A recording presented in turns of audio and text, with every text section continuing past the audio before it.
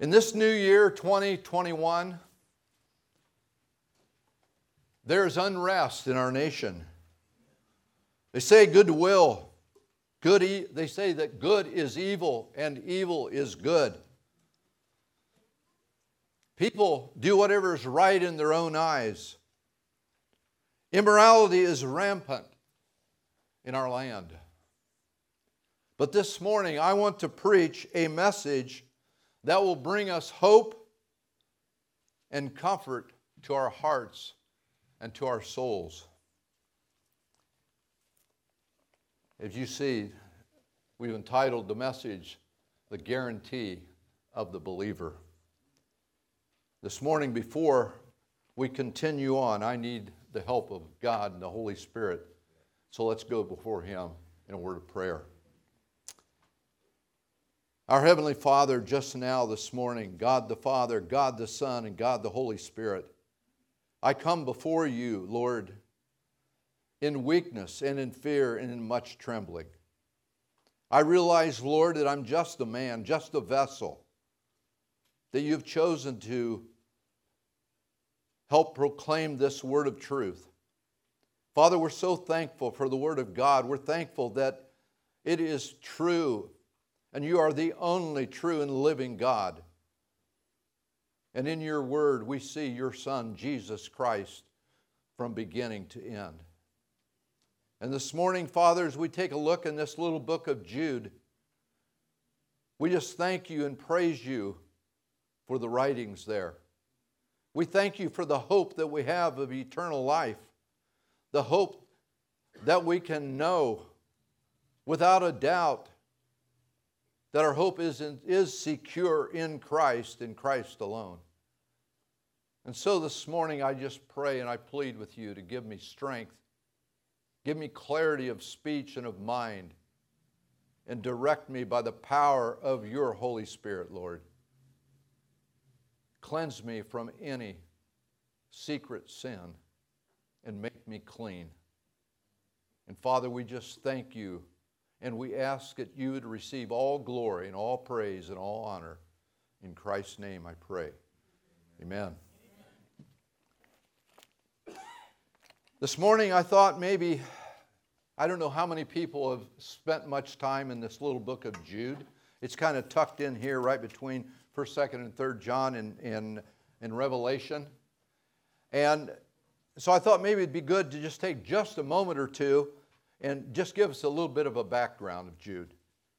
First of all, we might ask, who is the author of Jude? It's very plain in verse 1a. He says, Jude, a servant of Jesus Christ and the brother of James.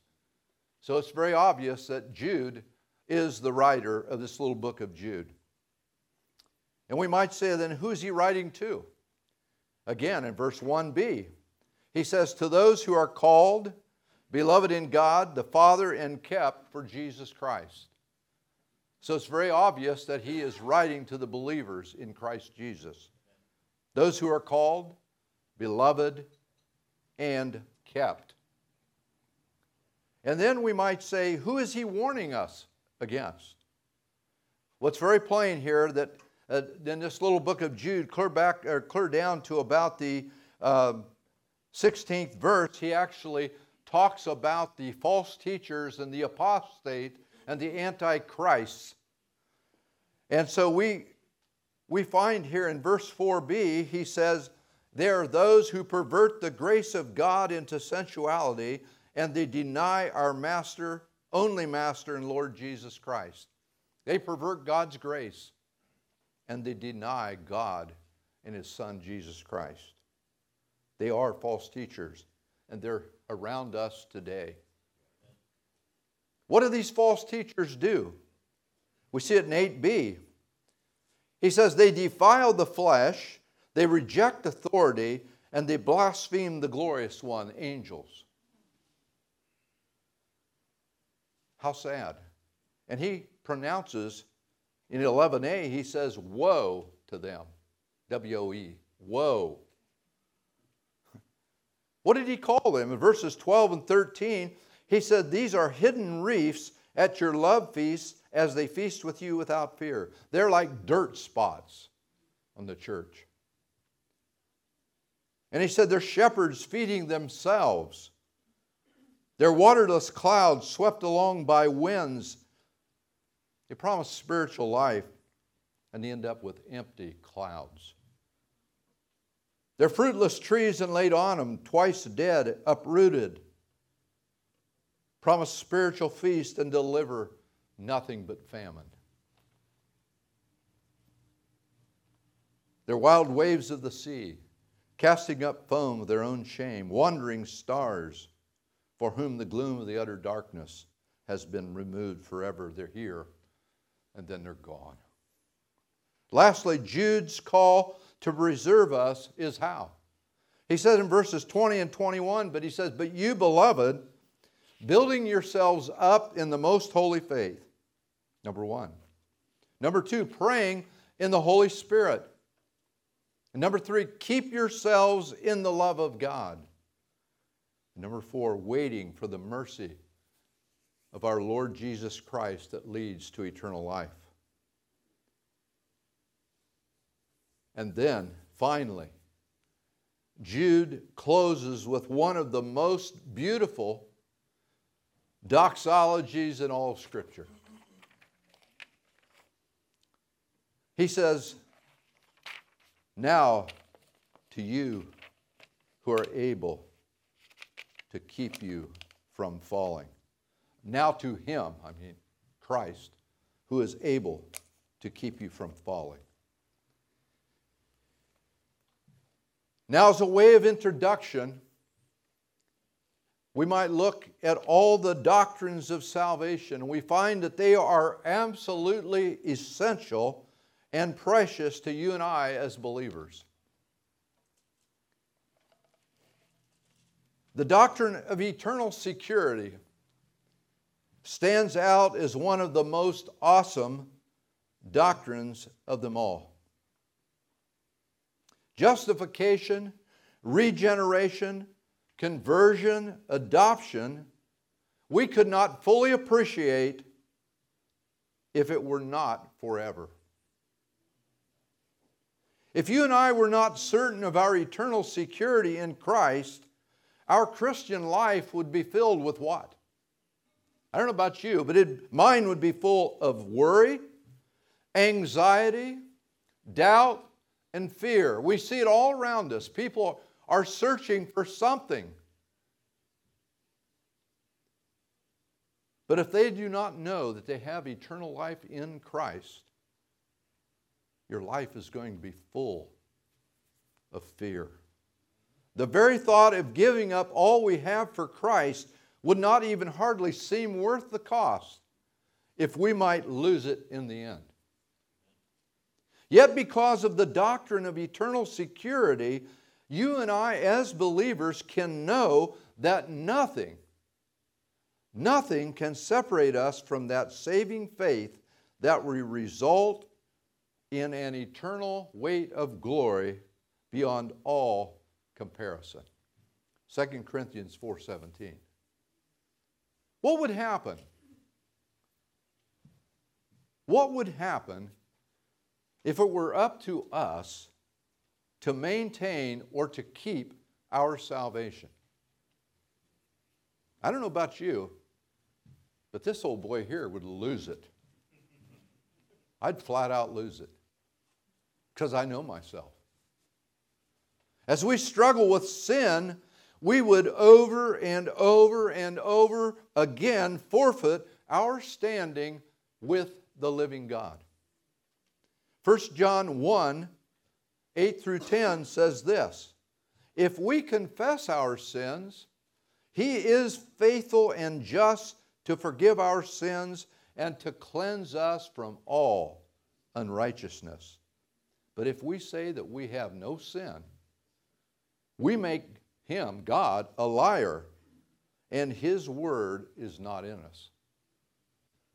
Even the failures of the Apostle Paul, when he wrote about the battle of his flesh, when he said, I believe it's in Romans 7, verse 24, when he said, the things that I'd like to do, I don't do, and the things that I should not do is what I do. Therefore, I find that evil is present with me. And he cried out, O wretched man that I am, who will deliver me from the body of this sin and death?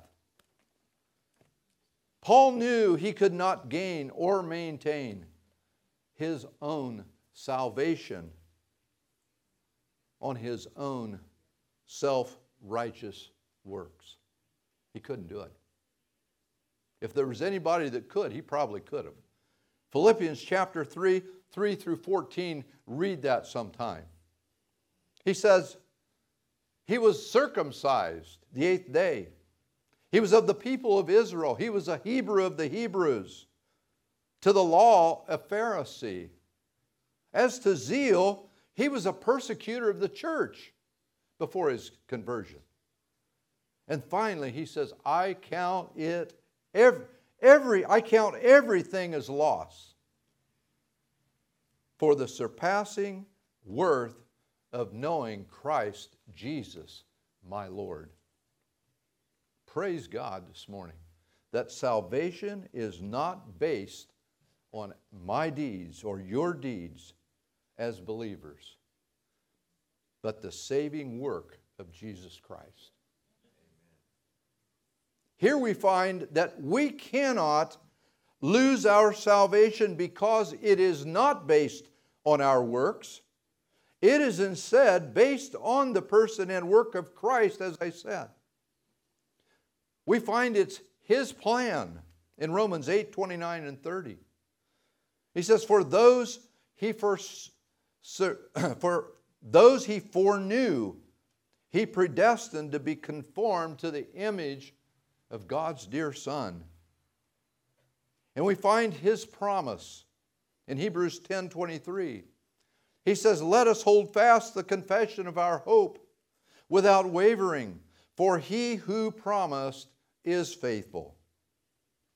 And His power, Romans 1:16, For I'm not ashamed of the gospel of Christ, for it is the power of God unto salvation unto all who believe, to the Gentiles and also to the Jews and also to the Gentiles. And His provision. 2 Corinthians 5:21, he says, For our sake He made Him to be sin, who knew no sin, so that in Him we might become the righteousness of God. This guarantees our eternal destination. God's righteousness, not ours. The doctrine of eternal security connects completely with the other doctrines of salvation. For instance, it is totally tied to the doctrine of election. Ephesians 1:11 says, In Him, God, we have obtained an inheritance, having been predestined according to the purpose of Him who works all things according to who? To the counsel of His will. God makes sure those who He chooses for eternal life will never, ever lose it.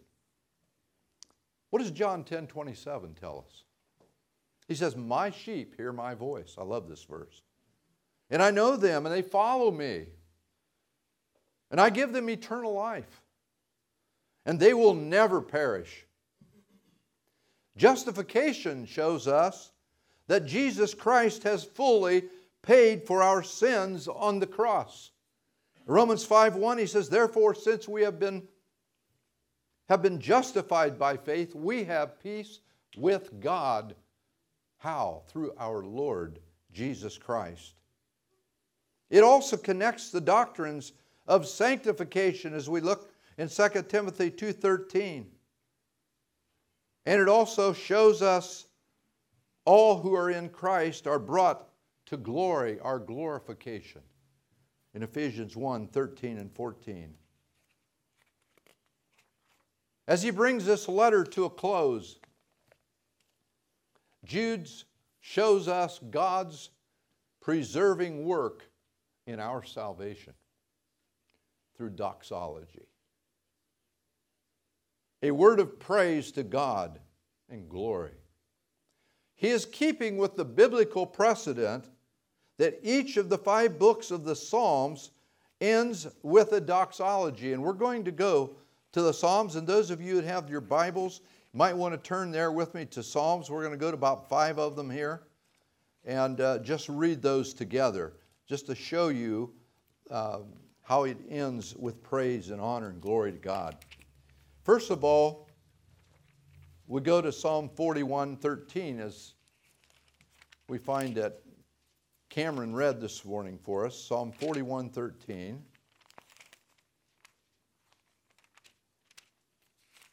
We'll get there. 41:13 says, "Blessed be the Lord, the God of Israel, from everlasting to everlasting. Amen and amen." And again, we go to 72:18 and 19 of Psalms. 72:18 and 19. And he says, "Blessed be the Lord, the God of Israel, who alone does wondrous things.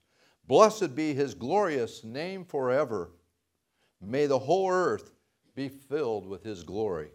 Amen and amen." And now again in Psalm 89:52, he says this, "Blessed be the Lord forever.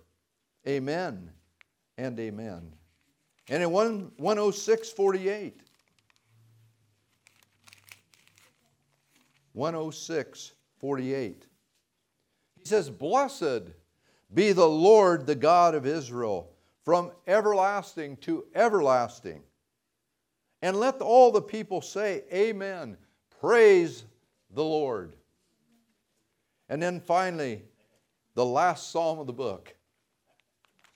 He says in Psalm 150. He says, "Praise the Lord. Praise God in His sanctuary. Praise Him in His mighty heavens. Praise Him for His mighty deeds. Praise Him according to His excellent greatness. Praise Him with the trumpet sound. Praise Him with the lute and the harp. Praise Him with the tambourine and the dance. Praise Him with the strings and pipe. Praise Him with sounding cymbals. Praise Him with loud clashing cymbals. Let everything that has breath praise the Lord." Praise the Lord. Won't that be wonderful in heaven, where we can praise Him with all these large sounding cymbals? What a blessing. I can't wait. And now in the New Testament, we're going to turn there just for a little bit. And I should have jotted these down, but we can just turn there real quickly. Romans 11:36. In Romans chapter 11, verse 36, it says this. It says, "For from Him, and through Him, and to Him are all things. To Him be glory forever. Amen." And now again in Ephesians 3:20 and 21. Ephesians chapter 3, verses 20 and 21. And he says this, "Now to Him who is able to do far more abundantly than all that we could ask or think, according to the power at work within us. To Him be glory in the church and in Christ Jesus throughout all generations, forever and ever. Amen." And then in Philippians 4:20. Got 2 more here. Philippians 4:20. He says, "To our God and Father be glory forever and ever. Amen." And now we turn to the last book in the Bible, Revelation chapter 1, verse 6. He says, "To Him who loves us and has freed us from our sins by His own blood, and made us a kingdom, priests to His God and Father, to Him be glory and dominion forever and ever. Amen." Praise the Lord. These all focus on the grace and the glory of our God and our Savior Jesus Christ. They give us outbursts of praise from heaven for our awesome salvation that we have through Him and the promise of eternal life of someday meeting Him in heaven. The Apostle Paul ended his letter to the Romans in Romans 16:27. He says, to the only wise God be glory forevermore through Jesus Christ. Amen. In contrast to his early warnings regarding apostasy and false teaching, Jude's doxology brings us comfort and encouragement to our souls this morning. It shows us the faithfulness of God's almighty power. It does three things for us. It removes fear. Psalm 27:1. The Lord is my light and my salvation. Whom shall I fear? It stimulates a hope for the future. Romans 12:12 says, rejoice in hope. Be patient in tribulation. Be constant in prayer. And it brings us joy. Romans 15:13 says, may the God of hope fill you with all joy and peace in believing. It removes fear. It stimulates hope. And it brings us joy. That's what it does for the believer. So this reveals two things to us this morning that the Lord will do for you and I as believers. Number one, He will preserve the believer's salvation. And number two, He will present us blameless before His glorious throne. First of all, we see that the Lord preserves the believer's salvation as we look at these last two verses, the doxology. Now to Him who is able to keep you from stumbling. 24a. Because God is completely faithful to His Word, He will not allow us, His children, to fall away from saving faith and be lost again in our unrepentant sins. He won't allow it. Not only does God preserve us, but He is able to keep us to the end. Jesus taught us God sovereignly secures all who believe in Him. John 6:37-40 tells us this. He says, all that the Father gives me will come to me. And those who come to me, I will never, ever cast out. For I have come down from heaven, not to do my own will, but the will of Him who sent me.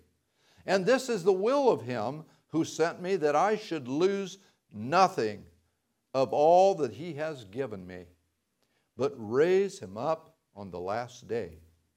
For this is the will of the Father, that everyone who looks on the Son and believes in Him should have eternal life, and I will raise him up on the last day. What a wonderful, wonderful promise. To me, as I look and meditate upon that, it just blows my mind. I can't hardly imagine it. That's what God, through Jesus Christ, did for us. All that the Father gave to Jesus will come to Him. If those of you are in this congregation this morning and He's chosen you in Him, you will come. And not only will you come, He will never cast you out. Scripture is full of many, many of God's promises and His power to preserve you and I. In Ephesians 3:20 and 21, what does Paul say? He says, now to Him who is able to do far more, abundantly beyond all that we could ask or think, according to the power that works within us. To Him be glory in the church and in Jesus Christ to all generations, forever and ever. Amen. In Hebrews 7:25, he says, therefore, he is able to save forever those who draw near to God through him, Christ, since he always lives to make intercession for us. Christ is the one who is at the right hand of God interceding for us. From our human perspective, the path to heaven has always been full of peril. There's dangers from Satan, dangers from the apostate followers and false teachers. But from God's perspective, the path is absolutely safe and secure. Not because we are able to keep ourselves secure, but because God is able to keep us, as our text tells us. Now he says, now to him who is able to keep. To keep. Keep is a military word. In this context, it's meaning to guard or to watch over. Our God is at his post guarding over you and I to keep us safe. That's God's job. Psalm 12:7, he says, you, O Lord, will keep them. You will guard us from this generation forever. And here, he will keep us from stumbling into apostasy. John 10:27 through 29, we'll quote the whole verses. Again, my sheep hear my voice, and I know them, and they follow me, and I will give them eternal life, and they will never perish. And what? And no one will snatch them out of my hand. My Father who's given them to me is greater than all, and no one is able to snatch them out of my Father's hand. You see, beloved, our security is safe and secure in Jesus Christ and God the Father. Also in Christ's high priestly prayer in John 17, verses 24 and 26, Jesus said, Father, I desire that they also whom you gave me, whom you gave me, Father, I desire that also whom you gave me may be with me, where I am, that they may behold my glory which you have given me.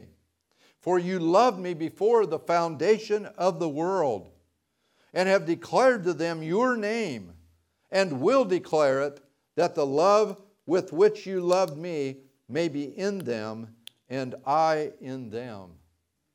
Christ's infinite love for the Father ensures us that he will keep those the Father has given him. And the Father's infinite love for the Son makes certain he will protect those whom he has given to Christ. You and I are secured by both the Father and the Son.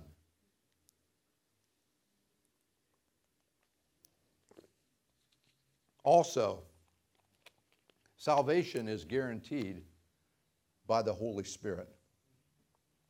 The Apostle Paul emphasizes in Ephesians 1:13 and 14. I had to do that for your benefit, Phil. Yeah, Ephesians.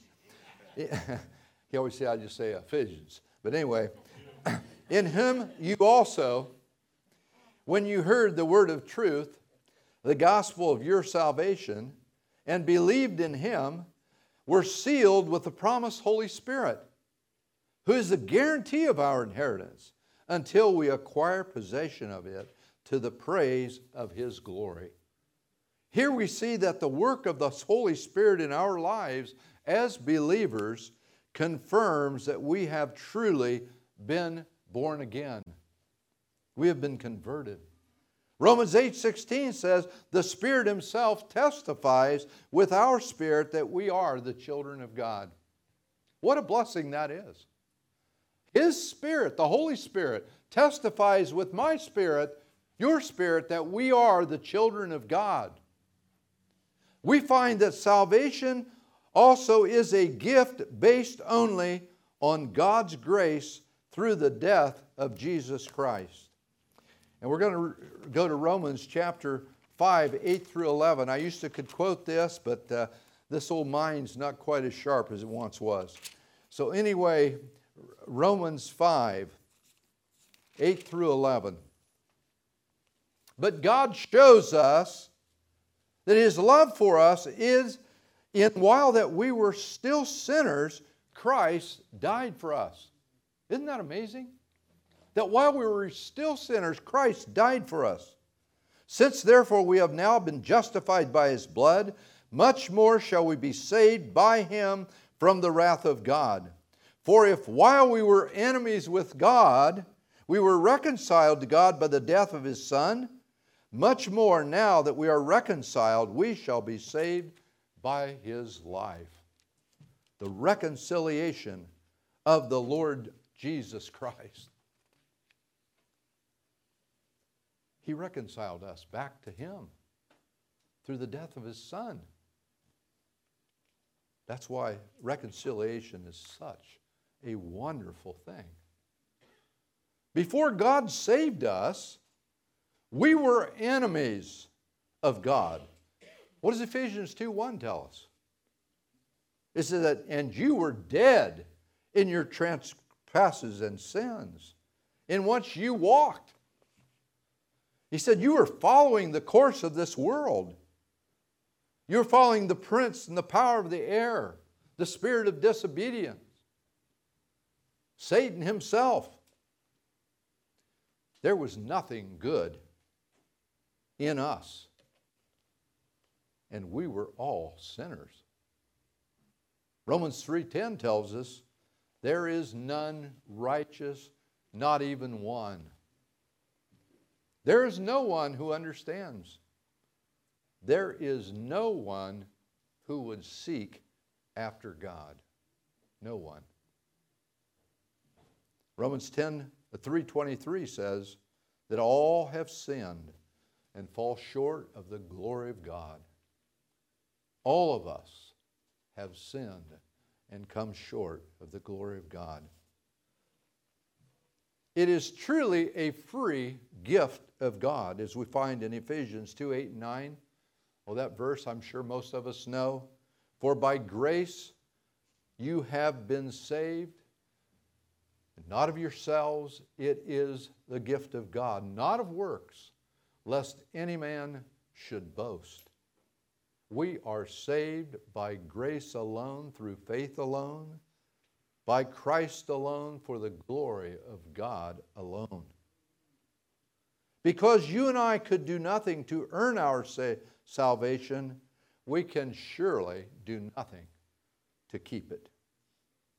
Our salvation remains alone in the sovereign love and power of Jesus Christ.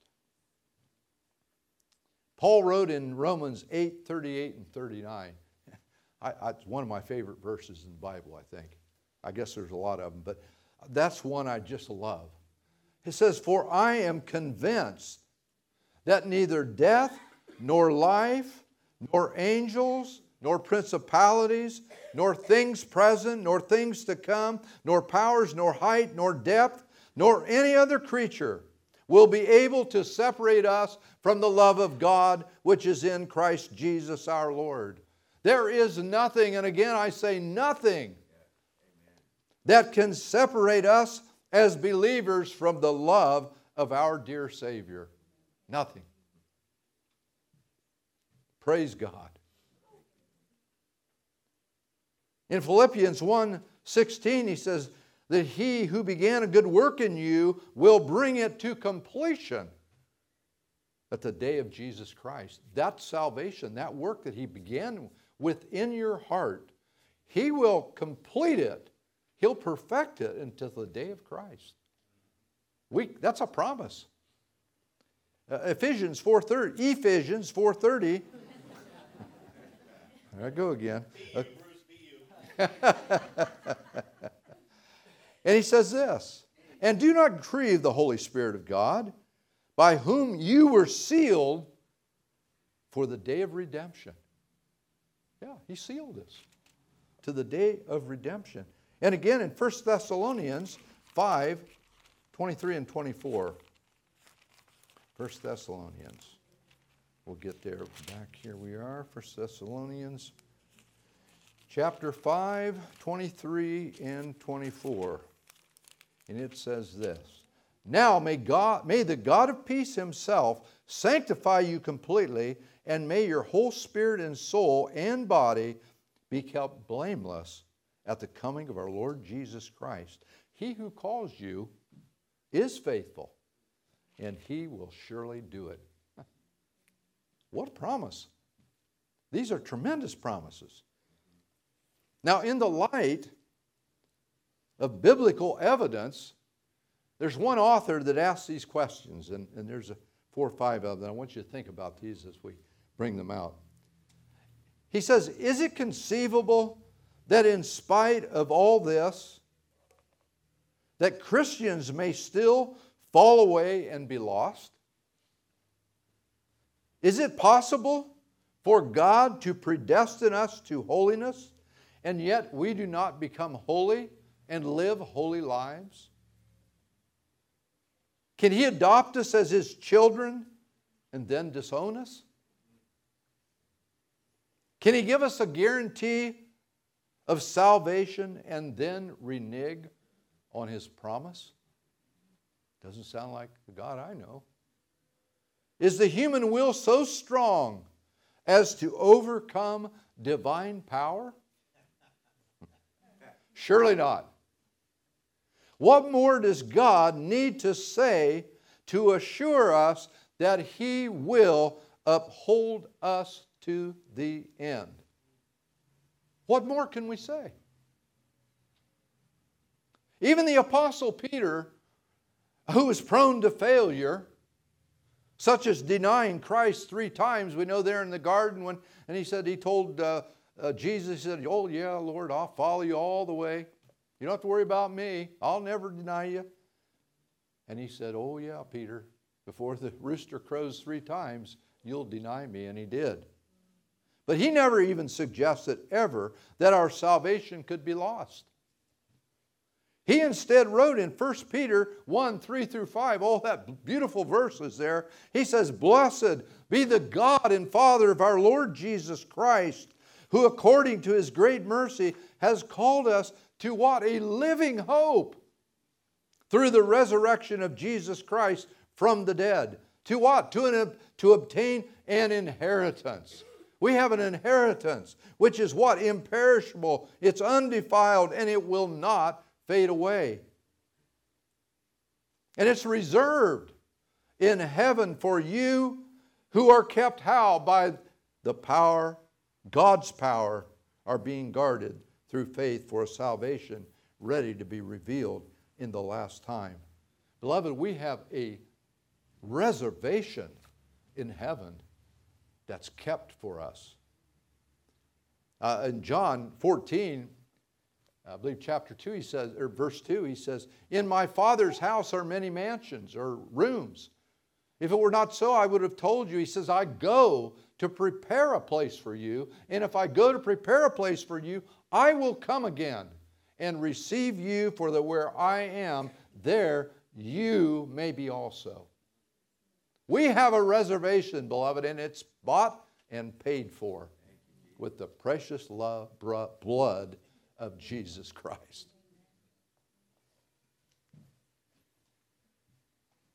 At the very end of the same epistle, Peter wrote in 1 Peter 5:10, he says, and after you have suffered a little while, the God of all grace has called you to His eternal glory in Christ, will Himself restore, confirm, strengthen, and establish you. This is a magnificent promise. It is God's, here God says Himself restores, Himself confirms, Himself strengthens. God Himself establishes our hearts.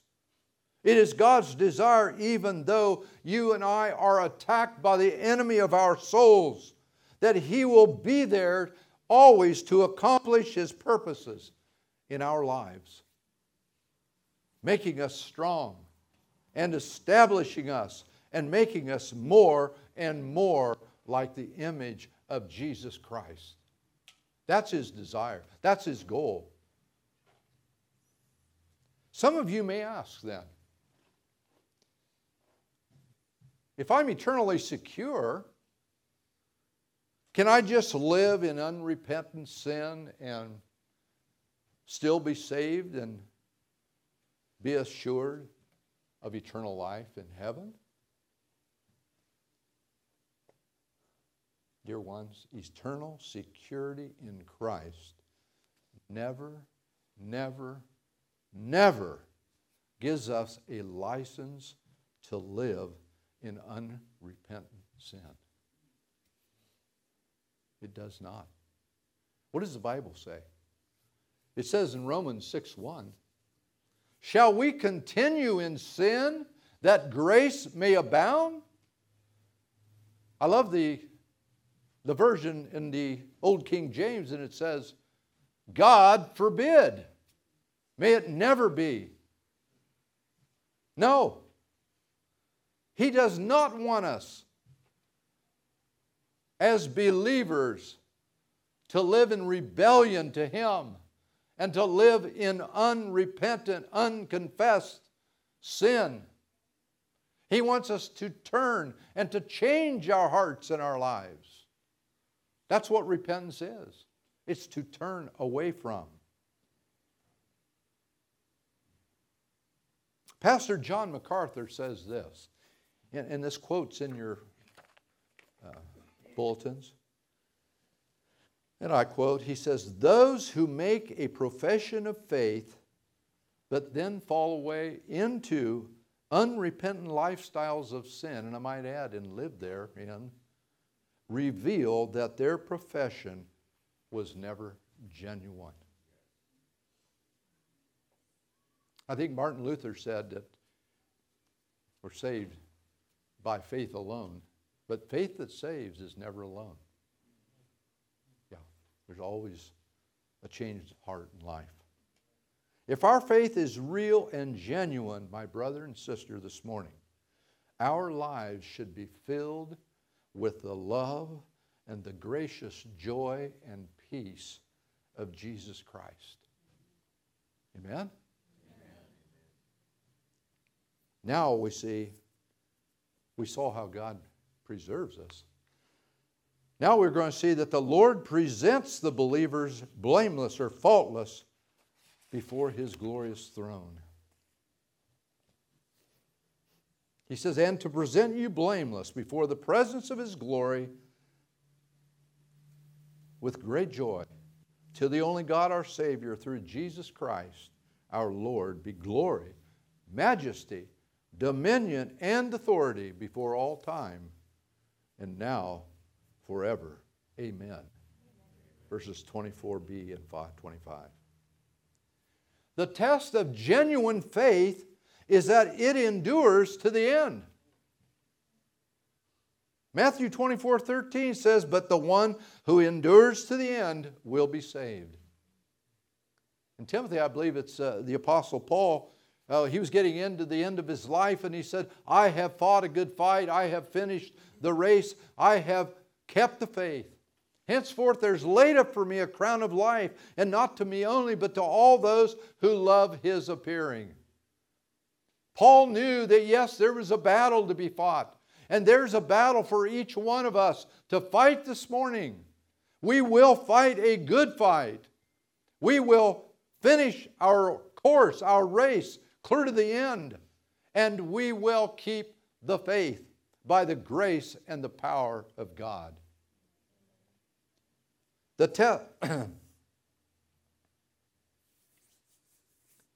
Here he says,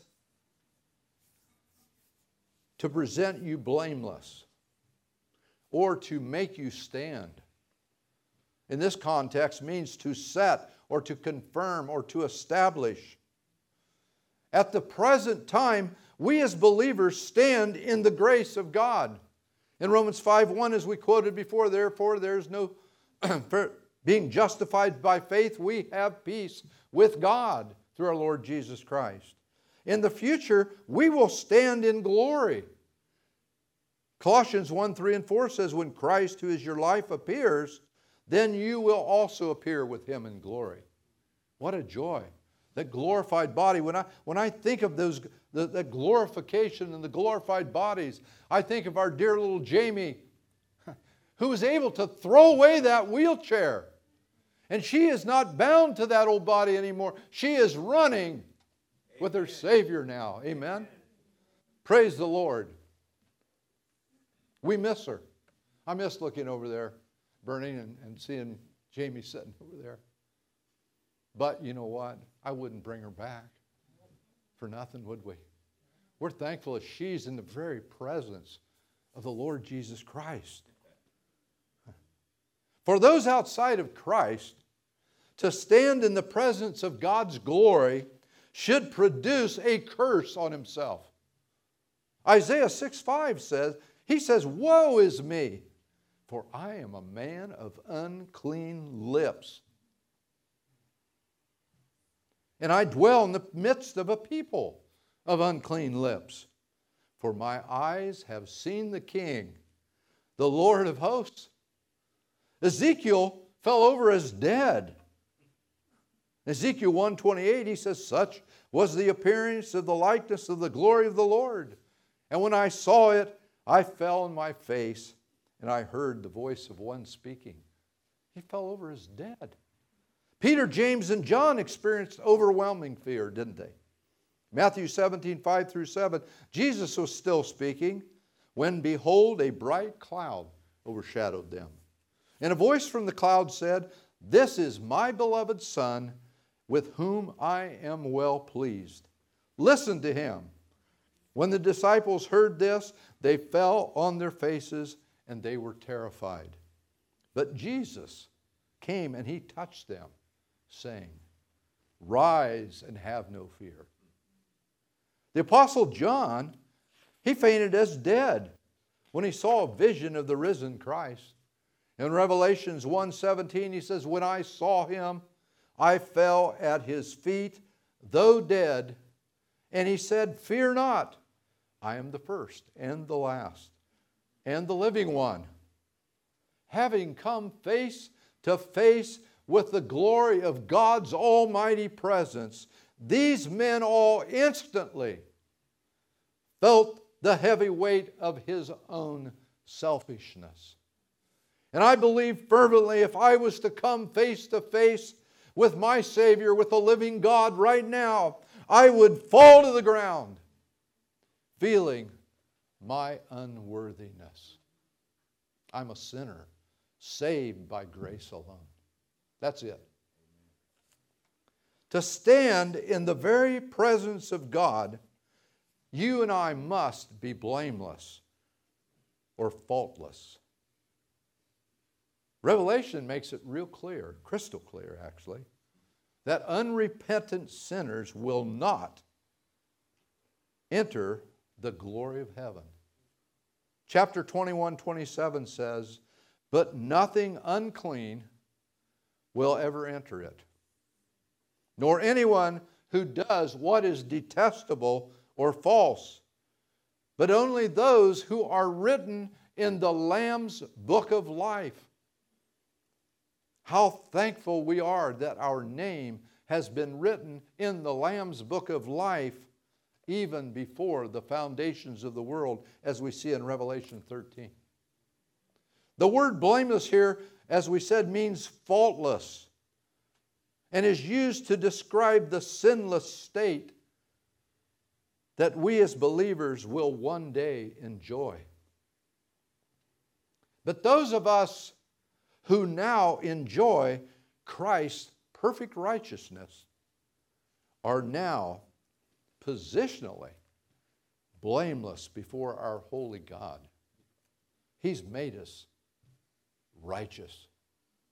As we quoted in 2 Corinthians 5:21, for our sake, he made him to be sin, who knew no sin. He was the perfect Lamb of God, so that in him we might become the righteousness of God.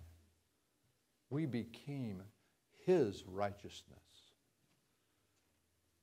Also, we are waiting for the resurrection when we will get new glorified bodies.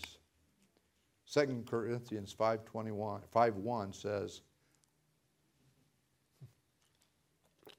"For we know that if the tent that is our earthly home is destroyed, we have a building from God, a house not made with hands, eternal in the heavens."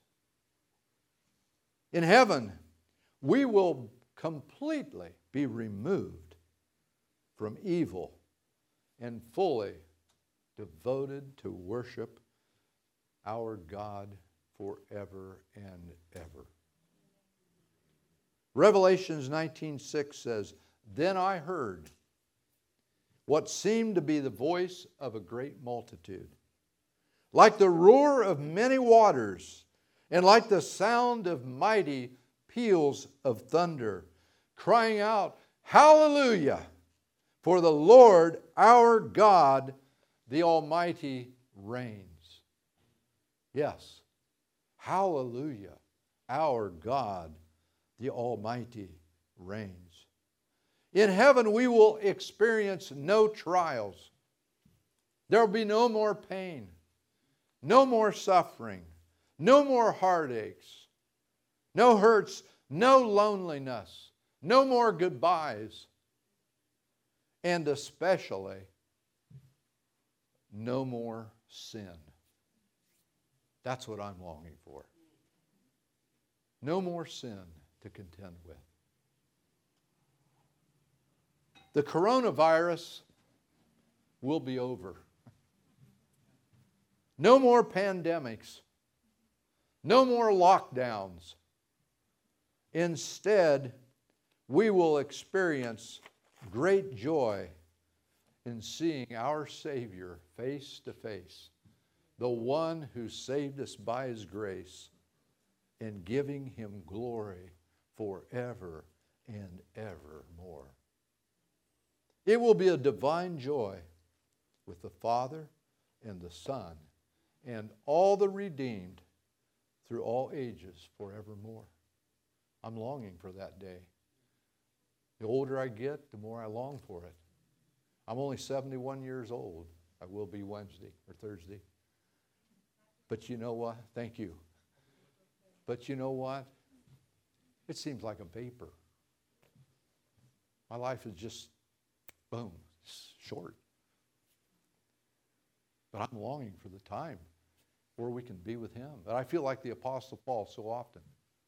I love to depart and be with the Lord, which is far better. But I realize it's still needful that we be here. We still have a work to do. We still want to share the love and the gospel of Jesus Christ with a lost and dying world, don't we? There's people out there that need salvation. Let's tell them. As Jude ended his epistle, he offered praise for our present salvation and the future glorification of all believers. He says, "To the only God, our Savior, through Jesus Christ, our Lord, be glory, majesty, dominion, and authority before all time, now and forevermore. Amen." Only God through Jesus Christ can accomplish the work of a Savior, can he? Here we see the highest praise for the Son. Glory shows all his divine attributes in the powerful radiance. In Exodus 33:22, he says, "And while my glory passes by, I will put you in the cleft of the rock, and I will cover you with my hand until I have passed by." Majesty shows that the reign of the Father and the Son over all the earth. Hebrews 1:3 says, "He is the radiance of the glory of God and the exact imprint of his nature. And he upholds the universe." How? By the word of his power. After making purification for sins, he sat down at the right hand of the majesty on high. And authority It shows that Christ's right and privilege to do what He wills. In Philippians 2, 9 through 11, he says, "Therefore God has highly exalted Him and bestowed on Him the name that is above every name, so that at the name of Jesus every knee should bow, in heaven and on earth and under the earth, and every tongue confess that Jesus Christ is Lord, to the glory of God the Father." If there is anyone here this morning that does not know Jesus Christ as Lord and Savior, if you have never been to the cross and received salvation, the gospel that Jesus Christ led a perfect life, and He went to the cross and He gave His life and He shed His blood for your sins and my sins. And then He was buried, and 3 days later He rose again and He ascended on high, and He is now seated at the right hand of the throne of God, interceding for you and I. That is the gospel. If you believe the gospel, you can be saved today. Why not bend the knee right now? Why not confess with your tongue that Jesus Christ is Lord, to the glory of God the Father? We can either do it now or later in hell. Everyone will bend the knee.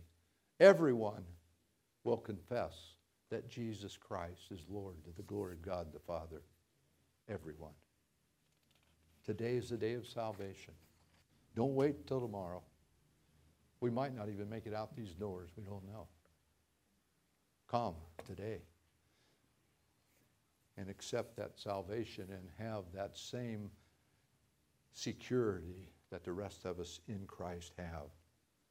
Dominion shows His divine rule over everything in the universe and through all eternity.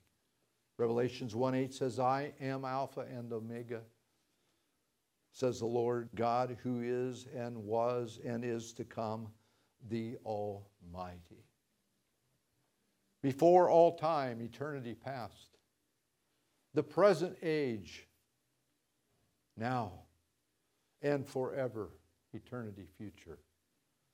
You and I, beloved, this morning, can only trust God's promises to preserve we as believers and one day present us blameless before His glorious throne without reservation.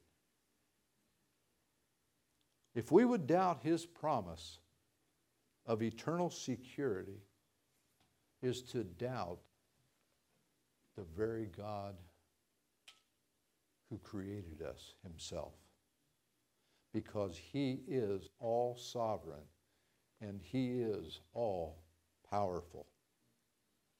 But to embrace this promise this morning is to find everlasting joy and never-ending comfort in Jesus Christ. And I hope this morning that this has encouraged us, that this has given us comfort for this new year of 2021. We're going to close now with the words of Charles H. Spurgeon. Spurgeon says, "When I heard it said that the Lord would keep His people to the end, and that Christ said, 'My sheep hear my voice, and they follow me, and I know them, and they give me eternal life, and I give them eternal life. They shall never perish, neither shall any pluck them out of my hand.' He said, I must confess that the doctrine of the final preservation of the saints was a bait that my soul could not resist.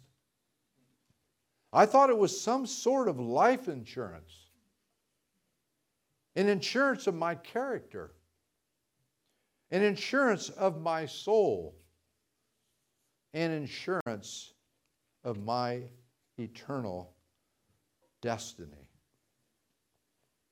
I knew that I could not keep myself. But if Christ promised to keep me, then I should be safe forever. And I longed and I prayed to find Christ, because I knew that if I found Him, He would not give me a temporary or a trumpery salvation such as many preach. But He would give me eternal life, which could never be lost, the living and incorruptible seed, which liveth and abideth forever. For no one, nothing, shall be able to separate us from the love of God, which is in Christ Jesus our Lord. Let's come before Him in a word of prayer.